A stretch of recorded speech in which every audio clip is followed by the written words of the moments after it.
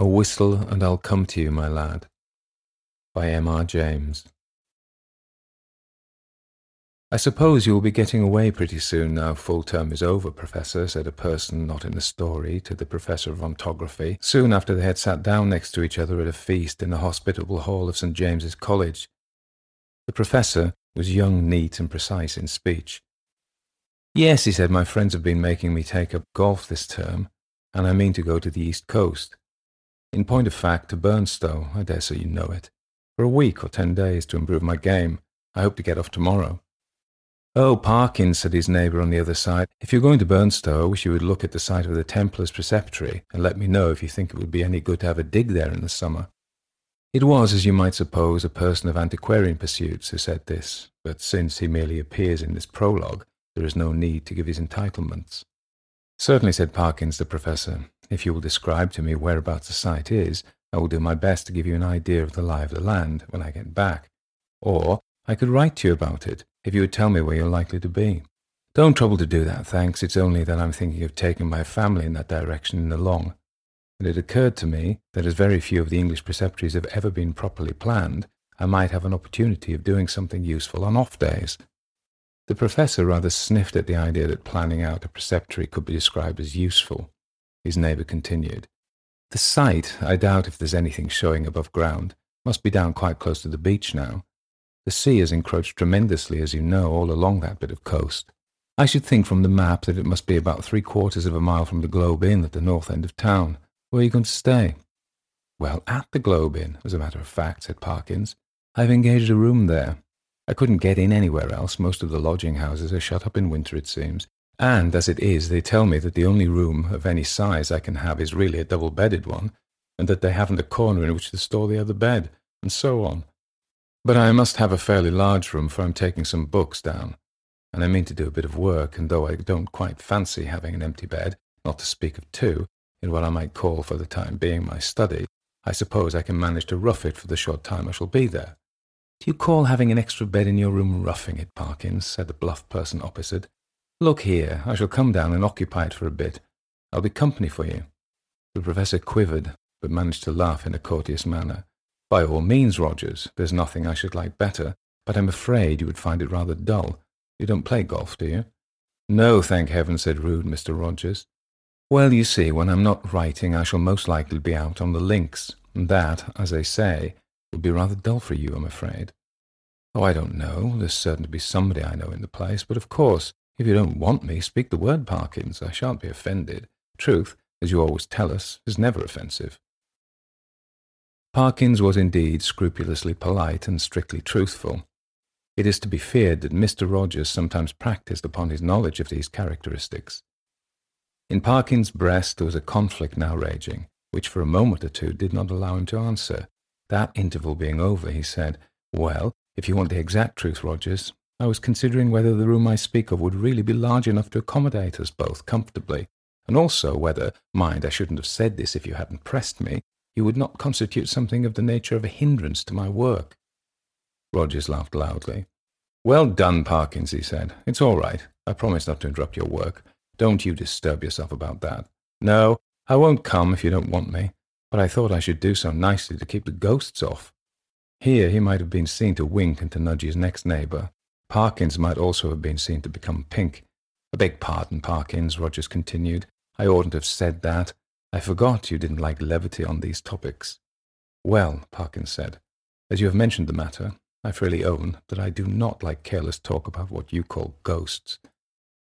A man in my position, he went on, raising his voice a little, cannot, I find, be too careful about appearing to sanction the current beliefs on such subjects. As you know, Rogers, or as you ought to know, for I think I have never concealed my views. No, you certainly have not, old man, put in Rogers sotto voce. I hold that any semblance, any appearance of concession to the view that such things might exist is equivalent to a renunciation of all that I hold most sacred, but I'm afraid I have not succeeded in securing your attention. Your undivided attention was what Dr. Blimber actually said, Rogers interrupted, with every appearance of an earnest desire for accuracy. But I beg your pardon, Parkins, I'm stopping you. No, not at all, said Parkins. I don't remember Blimber. Perhaps he was before my time, but I needn't go on. I'm sure you know what I mean. Yes, yes, said Rogers rather hastily, just so. We'll go into it fully at Burnstow or somewhere. In repeating the above dialogue, I tried to give the impressions which it made on me that Parkins was something of an old woman, rather hen-like perhaps in his little ways, totally destitute, alas, of the sense of humour, but at the same time dauntless and sincere in his convictions, and a man deserving of the greatest respect, whether or not the reader has gathered so much. That was the character which Parkins had. On the following day, Parkins did, as he had hoped, succeed in getting away from his college and in arriving at Burnstow. He was made welcome at the Globe Inn, was safely installed in the large double-bedded room of which we have heard, and was able before retiring to rest to arrange his materials for work in apple pie order upon a commodious table which occupied the outer end of the room, and was surrounded on 3 sides by windows looking out seaward. That is to say, the central window looked straight out to sea, and those on the left and right commanded prospects along the shore to the north and south respectively. On the south you saw the village of Burnstow. On the north no houses were to be seen, but only the beach and the low cliff backing it. Immediately in front was a strip, not considerable, of rough grass, dotted with old anchors, capstans, and so forth. Then a broad path, then the beach. Whatever may have been the original distance between the Globe Inn and the sea, not more than 60 yards now separated them. The rest of the population of the inn was, of course, a golfing one, and included few elements that call for a special description. The most conspicuous figure was perhaps that of an ancien militaire, secretary of a London club, and possessed of a voice of incredible strength, and of views of a pronouncedly Protestant type. These were apt to find utterance after his attendance on the ministrations of the vicar, an estimable man with inclination towards a picturesque ritual, which he gallantly kept down as far as he could out of deference to East Anglian tradition. Professor Parkins, one of whose principal characteristics was pluck, spent the greater part of the day following his arrival at Burnstow in what he called improving his game, in company with his Colonel Wilson. And during the afternoon, whether the process of improvement were to blame or not, I am not sure, the Colonel's demeanour assumed a colouring so lurid that even Parkins jibbed at the thought of walking home with him from the links. He determined, after a short and furtive look at that bristling moustache and those incarnadined features, that it would be wiser to allow the influences of tea and tobacco to do what they could with the Colonel before the dinner hour should render a meeting inevitable. I might walk home tonight along the beach, he reflected. Yes, and take a look. There will be light enough for that at the ruins of which Disney was talking. I don't exactly know where they are, by the way, but I expect I can hardly help stumbling on them. This he accomplished, I may say, in the most literal sense, for in picking his way from the links to the shingle beach, his foot caught partly in a gorse root and partly in a biggish stone, and over he went. When he got up and surveyed his surroundings, he found himself in a patch of somewhat broken ground, covered with small depressions and mounds. These latter, when he came to examine them, proved to be simply masses of flints embedded in mortar and grown over with turf. He must, he quite rightly concluded, be on the site of the preceptory he had promised to look at. It seemed not unlikely to reward the spade of the explorer. Enough of the foundations was probably left at no great depth to throw a good deal of light on the general plan. He remembered vaguely that the Templars to whom this site had belonged were in the habit of building round churches, and he thought a particular series of the humps or mounds near him did appear to be arranged in something of a circular form. Few people can resist the temptation to try a little amateur research in a department quite outside their own, if only for the satisfaction of showing how successful they would have been if they had only taken it up seriously. Our professor, however, if he felt something of this mean desire, was also truly anxious to oblige Mr. Disney, so he paced with care the circular area he had noticed, and wrote down its rough dimensions in his pocket-book. Then he proceeded to examine an oblong eminence which lay east of the centre of the circle, and seemed to his thinking to be the base of a platform or altar. At one end of it, the northern, a patch of the turf was gone, removed by some boy or other creature fere naturae. It might, he thought, be as well to probe the soil here for evidences of masonry, and he took out his knife and began scraping away the earth. And now followed another little discovery. A portion of soil fell inward as he scraped, and disclosed a small cavity. He lighted one match after another to help him see of what nature the hole was, but the wind was too strong for them all, By tapping and scratching the sides with his knife, however, he was able to make out that it must have been an artificial hole in the masonry. It was rectangular, and the sides, top and bottom, if not actually plastered, were smooth and regular. Of course it was empty. No. As he withdrew the knife, he heard a metallic clink, and when he introduced his hand, it met with a cylindrical object lying on the floor of the hole. Naturally enough, he picked it up, and when he brought it into the light, now fast fading, he could see that it too was of man's making, a metal tube, about 4 inches long, and evidently of some considerable age. By the time Parkins had made sure that there was nothing else in this odd receptacle, it was too late and too dark for him to think of undertaking any further search. What he had done had proved so unexpectedly interesting that he determined to sacrifice a little more of the daylight on the morrow to archaeology. The object, which he now had safe in his pocket, was bound to be of some slight value at least, he felt sure. Bleak and solemn was the view on which he took a last look before starting homeward. A faint yellow light in the west showed the links on which a few figures moving towards the clubhouse were still visible. The squat Martello Tower, the lights of Oldsey village, the pale ribbon of sands intersected at intervals by black wooden groinings, the dim and murmuring sea. The wind was bitter from the north, but was at his back when he set out for the Globe. He quickly rattled and clashed through the shingle, and gained the sand, upon which, but for the groinings which had to be got over every few yards, the going was both good and quiet. One last look behind to measure the distance he had made since leaving the ruined Templars church showed him a prospect of company on his walk, in the shape of a rather indistinct personage who seemed to be making great efforts to catch up with him, but made little, if any, progress. I mean that there was an appearance of running about his movements, but that the distance between him and Parkins did not seem materially to lessen. So, at least, Parkins thought, and decided that he almost certainly did not know him, and that it would be absurd to wait until he came up. For all that, company, he began to think, would really be very welcome on that lonely shore, if only you could choose your companion. In his unenlightened days he had read of meetings in such places, which even now would hardly bear thinking of. He went on thinking of them, however, until he reached home, and particularly of one which catches most people's fancy at some time of their childhood. Now I saw in my dream that Christian had gone but a very little way when he saw a foul fiend coming over the field to meet him. What should I do now, he thought. If I looked back and caught sight of a black figure sharply defined against the yellow sky, and saw that it had horns and wings, I wonder whether I should stand or run for it. Luckily, the gentleman behind is not of that kind, and he seems to be about as far off now as when I saw him first. Well, at this rate, he won't get his dinner as soon as I shall, and dear me, it's within a quarter of an hour of the time now. I must run. Parkins had, in fact, very little time for dressing. When he met the Colonel at dinner, peace, or as much of her as that gentleman could manage, reigned once more in the military bosom, nor was she put to flight in the hours of bridge that followed dinner, for Parkins was a more than respectable player.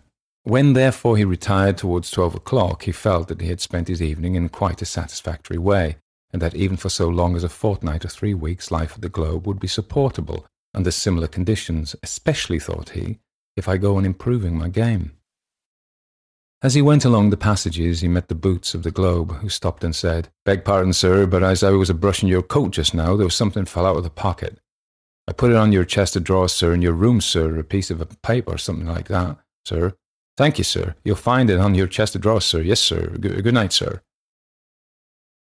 The speech served to remind Parkins of his little discovery of that afternoon. It was with some considerable curiosity that he turned it over by the light of his candles.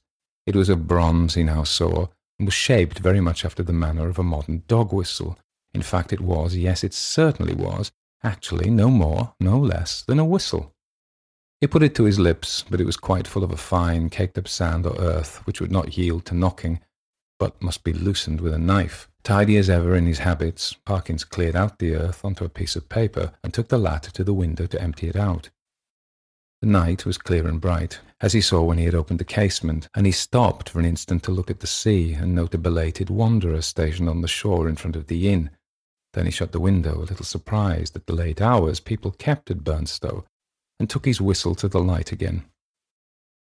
Why, surely there were marks on it, and not merely marks, but letters. A very little rubbing rendered the deeply cut inscription quite legible, but the professor had to confess, after some earnest thought, that the meaning of it was as obscure to him as the writing on the wall to Belshazzar. There were legends both on the front and on the back of the whistle. The one read thus: Fla fur bis fle, the other, Quis es iste qui venit. I ought to be able to make it out, he thought, but I suppose I am a little rusty in my Latin, when I come to think of it. I don't believe I even know the word for a whistle. The long one does seem simple enough. It ought to mean, who is this who is coming? Well, the best way to find out is evidently to whistle for him. He blew tentatively and stopped, suddenly, startled and yet pleased at the note he had elicited. It had the quality of infinite distance in it, and soft as it was, he somehow felt it must be audible for miles around. It was a sound, too, that seemed to have the power, which many scents possess, of forming pictures in the brain. He saw quite clearly for a moment a vision of a wide, dark expanse at night, with a fresh wind blowing, and in the midst a lonely figure, how employed he could not tell. Perhaps he would have seen more had not the picture been broken by a sudden surge of a gust of wind against his casement, so sudden that it made him look up, just in time to see the white glint of a seabird's wings somewhere outside the dark panes. The sound of the whistle had so fascinated him that he could not help trying it once more, this time more boldly. The note was little, if at all, louder than before, and repetition broke the illusion. No picture followed, as he had half hoped it might. But what is this? Goodness, what force the wind can get up in a few minutes, with a tremendous gust there. I knew that window fastening was no use. I thought so, both candles out. It's enough to tear the room to pieces. The first thing was to get the windows shut. While you might count 20, Parkins was struggling with the small casement, and felt almost as if we were pushing back a sturdy burglar, so strong was the pressure. It slackened all at once, and the window banged to and latched itself. Now to relight the candles and see what damage, if any, has been done. No, nothing seemed amiss. No glass even was broken in the casement. But the noise had evidently roused at least one member of the household. The Colonel was to be heard stomping in his stocking feet on the floor above and growling. Quickly as it had risen, the wind did not fall at once. On it went, moaning and rushing past the house, at times rising to a cry so desolate that, as Parkins disinterestedly said, it might have made fanciful people feel quite uncomfortable. Even the unimaginative, he thought, after a quarter of an hour might be happier without it. Whether it was the wind, or the excitement of golf, or of the researches into the preceptory that kept Parkins awake, he was not sure. Awake he remained, in any case, long enough to fancy, as I am afraid I often do myself under such conditions, that he was the victim of all manner of fatal disorders. He would lie counting the beats of his heart, convinced that it was going to stop work every moment, and would entertain grave suspicions of his lungs, brain, liver, etc., suspicions which he was sure would be dispelled by the return of daylight, but which until then refused to be put aside. He found a little vicarious comfort in the idea that someone else was in the same boat. A near neighbour, in the darkness it was not easy to tell his direction, was tossing and rustling in his bed too. The next stage was that Parkins shut his eyes and determined to give sleep every chance. Here again overexcitement asserted itself in another form, that of making pictures. Experto crede. Pictures do come to the closed eyes of one trying to sleep, and are often so little to his taste that he must open his eyes and disperse them. Parkins' experience on this occasion was a very distressing one. He found that the picture which presented itself to him was continuous. When he opened his eyes, of course, it went, but when he shut them once more, it framed itself afresh and acted itself out again, neither quicker nor slower than before. What he saw was this: a long stretch of shore, shingle-edged by sand, and intersected at short intervals with black groins running down to the water. A scene, in fact, so like that of this afternoon. A scene, in fact, so like that of his afternoon's walk, that in the absence of any landmark, it could not be distinguished therefrom. The light was obscure, conveying an impression of gathering storm, late winter evening, and slight cold rain. On this bleak stage at first, no actor was visible. Then, in the distance, a bobbing black object appeared. A moment more, and it was a man, running, jumping, clambering over the groins, and every few seconds looking eagerly back. The nearer he came, the more obvious it was that he was not only anxious, but even terribly frightened, though his face was not to be distinguished. He was, moreover, almost at the end of his strength. On he came. Each successive obstacle seemed to cause him more difficulty than the last. Will he get over this next one, thought Parkins. It seemed a little higher than the others. Yes, half climbing, half throwing himself, he did get over, and fell all in a heap on the other side, on the side nearest to the spectator. There, as if really unable to get up again, he remained crouching under the groin, looking up in an attitude of painful anxiety. So far, no cause whatever for the fear of the runner had been shown, but now there began to be seen, far up the shore, a little flicker of something light-coloured, moving to and fro with great swiftness and irregularity. Rapidly growing larger, it too declared itself as a figure in pale, fluttering draperies, ill-defined. There was something about its motion which made Parkins very unwilling to see it at close quarters. It would stop, raise arms, bow itself towards the sand, and then run stooping across the beach to the water edge and back again. And then, rising upright, once more continue its course forward at a speed that was startling and terrifying. The moment came when the pursuer was hovering about from left to right, only a few yards beyond the groin where the runner lay in hiding. After 2 or 3 ineffectual castings hither and thither, it came to a stop, stood upright, with arms raised high, and then darted straight forward towards the groin. It was at this point that Parkins always failed in his resolution to keep his eyes shut. With many misgivings as to incipient failure of eyesight, overworked brain, excessive smoking, and so on, he finally resigned himself to light his candle, get out a book, and pass the night waking, rather than being tormented by this persistent panorama, which he saw clearly enough could only be a morbid reflection of his walk and his thoughts on that very day. The scraping of match on box and the glare of light must have startled some creatures of the night, rats or what not, which he heard scurry across the floor from the side of his bed with much rustling. Dear, dear, the match is out, fool that it is. But the second one burnt better, and a candle and book were duly procured, over which Parkins pored till sleep of a wholesome kind came upon him, and that in no long space. For about the first time in his orderly and prudent life he forgot to blow out the candle, and when he was called next morning at 8, there was still a flicker in the socket and a sad mess of gutted grease on the top of the little table.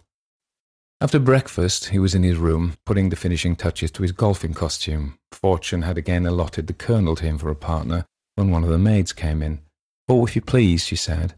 "Would you like any extra blankets on your bed, sir?" "Ah, thank you," said Parkins. "Yes, I think I should like one. It seems likely to turn rather colder." In a very short time the maid was back with the blanket. "Which bed should I put it on, sir?" she asked. "What? Why, that one, the one I slept in last night," he said, pointing to it. "Oh, yes, I beg your pardon, sir, but you seem to have tried both of them. Leastways, we had to make them both up this morning." "Really, how very absurd," said Parkins. "I certainly never touched the other except to lay some things on it. Did it actually seem to have been slept in?" "Oh, yes, sir," said the maid. "Why, all the things was crumpled and throwed about all ways. You'll excuse me, sir, quite as if anyone hadn't passed but a very poor night, sir." "Dear me," said Parkins. "Well, I may have disordered it more than I thought when I unpacked my things. I'm very sorry to have given you the extra trouble, I'm sure. I expect a friend of mine soon. By the way, a gentleman from Cambridge to come and occupy it for a night or two. That'll be all right, I suppose, won't it?" "Oh, yes, to be sure, sir. Thank you, sir. It's no trouble, I'm sure," said the maid, and departed to giggles with her colleagues. Parkins set forth with a stern determination to improve his game. I'm glad to be able to report that he succeeded so far in this enterprise that the Colonel, who had been rather repining at the prospect of a second day's play in his company, became quite chatty as the morning advanced, and his voice boomed out over the flats, as certain also of our own minor poets have said, like some great bourdon in a minster tower. "Extraordinary wind, that, we had last night," he said. "In my old home we should have said someone had been whistling for it." "Should you indeed?" said Perkins. "Is there a superstition of that kind still current in your part of the country?" "I don't know about superstition," said the Colonel. "They believe in it all over Denmark and Norway, as well as on the Yorkshire coast. And my experience is, mind you, that there's generally something at the bottom of what these country folk hold to, and have held to for generations. But it's your drive, or whatever it might have been. The golfing reader will have to imagine appropriate digressions at the proper intervals." When conversation was resumed, Parkins said with a slight hesitancy, "Apropos of what you were just saying now, Colonel, I think I ought to tell you that my own views on such subjects are very strong. I'm in fact a convinced disbeliever in what is called the supernatural." "What?" said the Colonel. "Do you mean to tell me you don't believe in second sight or ghosts or anything of that kind?" "In nothing whatever of that kind," returned Parkins firmly. "Well," said the Colonel, "but it appears to me at that rate, sir, that you must be little better than a Sadducee." Parkins was on the point of answering that in his opinion the Sadducees were the most sensible persons he had ever read of in the Old Testament.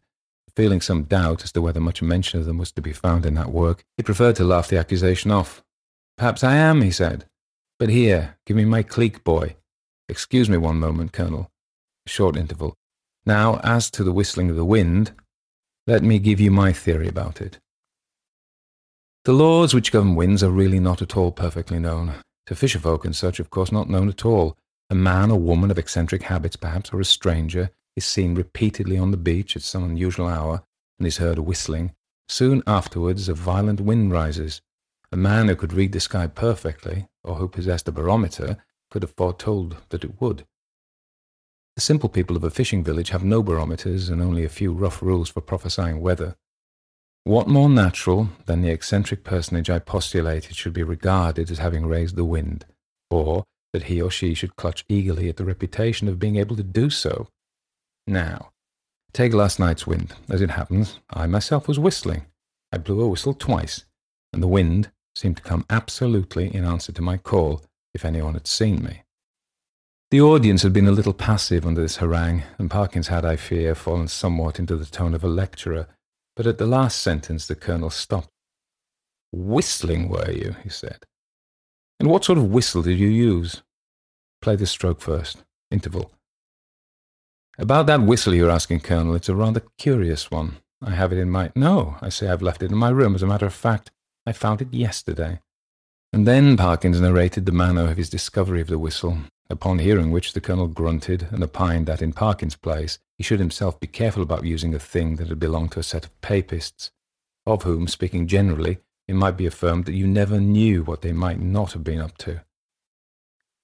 From this topic he diverged to the enormities of the vicar, who had given notice on the previous Sunday that Friday would be the feast of St. Thomas the Apostle, and that there would be a service at 11 o'clock in the church.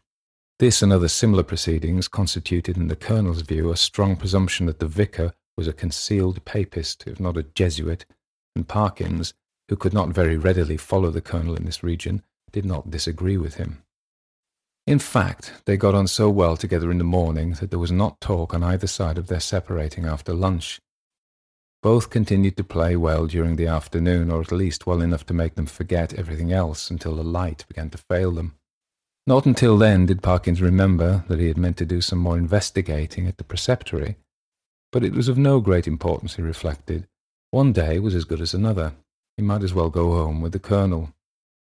As they turned the corner of the house, the Colonel was almost knocked down by a boy who rushed into him at the very top of his speed, and then, instead of running away, remained hanging on to him and panting. The first words of the warrior were naturally those of reproof and objurgation, but he very quickly discerned that the boy was almost speechless with fright. Inquiries were useless at first. When the boy got his breath, he began to howl, and still clung to the Colonel's legs. He was at last detached, but continued to howl. "What in the world is the matter with you? What have you been up to? What have you seen?" said the two men. "Oh, I seen it wave at me out the window," wailed the boy, "and I don't like it." "What window?" said the irritated Colonel. "Come, pull yourself together, my boy." "The front window it was, at the hotel," said the boy. At this point, Parkins was in favour of sending the boy home, but the Colonel refused. He wanted to get to the bottom of it. He said it was most dangerous to give a boy such a fright as this one had had, and if it turned out that people had been playing jokes, they should suffer for it in some way. And by a series of questions he made out this story. The boy had been playing about on the grass in front of the globe with some others. Then they had gone home to their teas, and he was just going when he happened to look up at the front window and see it waving at him. It seemed to be a figure of some sort, in white, as far as he knew. Couldn't see its face, but it waved at him, and it wasn't a right thing, not to say not a right person. Was there a light in the room? No, he didn't think to look if there was a light. Which was the window? Was it the top one or the second one? The second one it was, the big window that's got two little ones at either side. "Very well, my boy," said the Colonel. after a few more questions. You run away home now. I expect it was some person trying to give you a start. Another time, like a brave English boy, you just throw a stone. Well, no, not that exactly. But you go and speak to the waiter, or to Mr. Simpson, the landlord, and say that I advise you to do so. The boy's face expressed some of the doubt he felt as to the likelihood of Mr. Simpson's lending a favourable ear to his complaint. But the Colonel did not appear to perceive this and went on. And here's sixpence. No, I say it's a shilling, and you be off home and don't think any more about it. The youth hurried off with agitated thanks, and the Colonel and Parkins went round to the front of the Globe and reconnoitred. There was only one window answering to the description they had been hearing. "Well, that's curious," said Parkins. "It's evidently my window the lad was talking about. Will you come up for a moment, Colonel Wilson? We ought to be able to see if anyone has been taking liberties in my room." They were soon in the passage, and Parkins made as if to open the door. Then he stopped and felt in his pockets. "This is more serious than I thought," was his next remark. "I remember now that before I started this morning I locked the door. It's locked now, and what is more, here is the key," and he held it up. "Now," he went on, "if the servants are in the habit of going into one's room during the day when one is away, I can only say that I don't approve of it at all." Conscious of a somewhat weak climax, he busied himself in opening the door, which was indeed locked, and in lighting candles. "No," he said, "nothing seems disturbed." "Except your bed," put in the Colonel. "Excuse me, that isn't my bed," said Parkins. "I don't use that one. But it does look as if someone had been playing tricks with it." It certainly did. The clothes were bundled up and twisted together in the most tortuous confusion. Parkins pondered. "That must be it," he said at last. "I disordered the clothes last night in unpacking, and they haven't made it since. Perhaps they came in to make it, and that boy saw them through the window, and then they were called away and locked the door after them. Yes, I think that must be it." "Well, ring and ask," said the Colonel, and this appealed to Parkins as practical. The maid appeared, and to make a long story short, deposed that she had made the bed in the morning, when the gentleman was in the room, and hadn't been there since. No, she hadn't no other key. Mr. Simpson, he kept the keys. He'd be able to tell the gentleman if anyone had been up. That was a puzzle. Investigation showed that nothing of value had been taken, and Parkins remembered the disposition of the small objects on tables and so forth well enough to be pretty sure that no pranks had been played with them. Mr. and Mrs. Simpson furthermore agreed that neither of them had given the duplicate key of the room to any person whatever during the day. Nor could Parkins, fair-minded man as he was, detect anything in the demeanour of master, mistress, or maid that indicated guilt. He was much more inclined to think that the boy had been imposing on the Colonel. The latter was unwontedly silent and pensive at dinner and throughout the evening. When he bade good night to Parkins, he murmured in a gruff undertone, "You know where I am if you want me in the night." "Why, yes, thank you, Colonel Wilson, I think I do, but there isn't much prospect of my disturbing you, I hope. By the way," he added, "did I show you that old whistle I spoke of? I think not. Well, here it is." The Colonel turned it over gingerly in the light of the candle. "Can you make anything of the inscription?" asked Parkins as he took it back. "No, not in this light. What do you mean to do with it?" "Oh, well, when I get back to Cambridge, I shall submit it to some of the archaeologists there and see what they think of it. And very likely, if they consider it worth having, I may present it to one of the museums." Said the Colonel. "Well, you may be right. All I know is that if it were mine, I should chuck it straight into the sea. It's no use talking, I'm well aware, but I expect that with you it's a case of live and learn. I hope so, I'm sure. And I wish you a good night." He turned away, leaving Parkins in act to speak at the bottom of the stair, and soon each was in his own bedroom. By some unfortunate accident there were neither blinds nor curtains to the windows of the Professor's room. The previous night he had thought little of this, but tonight there seemed every prospect of a bright moon rising to shine directly on his bed, and probably wake him later on. When he noticed this, he was a great deal annoyed, but with an ingenuity which I can only envy, he succeeded rigging up with the help of a railway rug, some safety pins, and a stick and umbrella, a screen, which, if it only held together, would completely keep the moonlight off his bed. Shortly afterwards he was comfortably in that bed. When he had read a somewhat solid work long enough to produce a decided wish to sleep, he cast a drowsy glance round the room, blew out the candle, and fell back upon the pillow. He must have slept soundly for an hour or more, when a sudden clatter shook him up in the most unwelcome manner. In a moment he realized what had happened. His carefully constructed screen had given way, and a very bright frosty moon was shining directly on his face. This was highly annoying. Could he possibly get up and reconstruct the screen, or could he manage to sleep if he did not? For some minutes he lay and pondered over all the possibilities. Then he turned over sharply and with his eyes open lay breathlessly listening. There had been a movement, he was sure, in the empty bed on the opposite side of the room. Tomorrow he would have it moved, for there must be rats or something playing about in it. It was quiet now. No, the commotion began again. There was a rustling and shaking, surely more than any rat could cause. I can figure to myself something of the professor's bewilderment and horror, for I have in a dream 30 years back seen the same thing happen, but the reader will hardly perhaps imagine how dreadful it was to him to see a figure suddenly sit up in what he had known was an empty bed.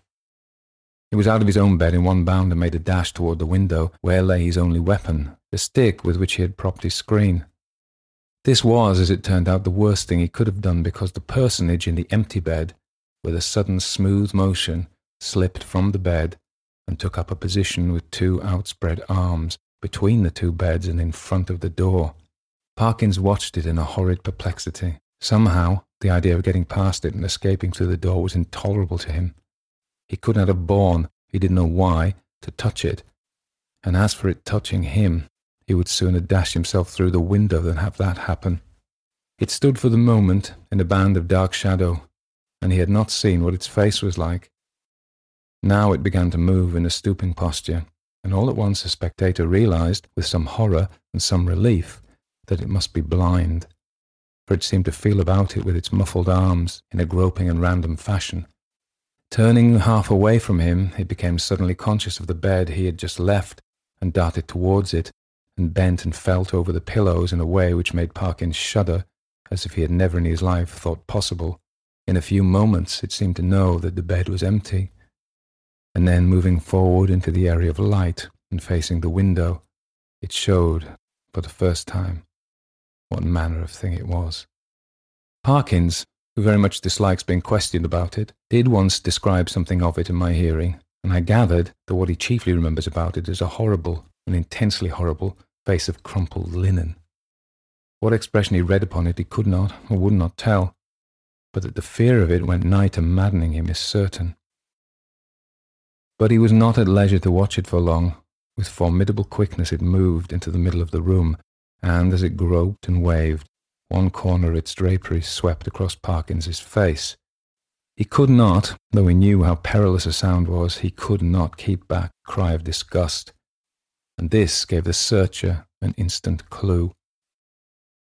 It leapt towards him upon the instant, and the next moment he was halfway through the window backwards, uttering cry upon cry at the utmost pitch of his voice, and the linen face was thrust close into his own. At this, almost the last possible second, deliverance came, as you will have guessed. The Colonel burst the door open, and was just in time to see the dreadful group at the window. When he reached the figures, only one was left. Parkins sank forward into the room in a faint, and before him on the bed lay a tumbled heap of bedclothes. Colonel Wilson asked no questions, but busied himself in keeping everyone else out of the room and getting Parkins back to his bed, and himself, wrapped in a rug, occupied the other bed for the rest of the night. Early on the next day, Rogers arrived, more welcome than he would have been a day before, and the three of them held a very long consultation in the professor's room. At the end of it, the Colonel left the hotel door, carrying a small object between his finger and thumb, which he cast as far into the sea as a very brawny arm could send it. Later on, the smoke of burning ascended from the back premises of the Globe. Exactly what explanation was patched up for the staff and visitors at the hotel, I must confess I do not recollect. The professor was somehow cleared of the ready suspicion of delirium tremens, and the hotel of the reputation of a troubled house. There is not much question as to what would have happened to Parkins if the Colonel had not intervened when he did. He would either have fallen out of the window or else lost his wits, but it is not so evident what more the creature that came in answer to the whistle could have done than frighten.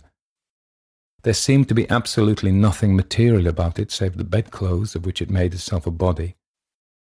Colonel, who remembered a not very dissimilar occurrence in India, was of the opinion that if Parkins had closed with it, it could really have done very little, and that its one power was that of frightening. The whole thing, he said, served to confirm his opinion of the Church of Rome. There is really nothing more to tell, but, as you may imagine, the professor's views on certain points are less clear-cut than he used to be. His nerves, too, have suffered. He cannot even now see a surplice hanging on a door quite unmoved, and the spectacle of a scarecrow in a field late on a winter afternoon has cost him more than one sleepless night.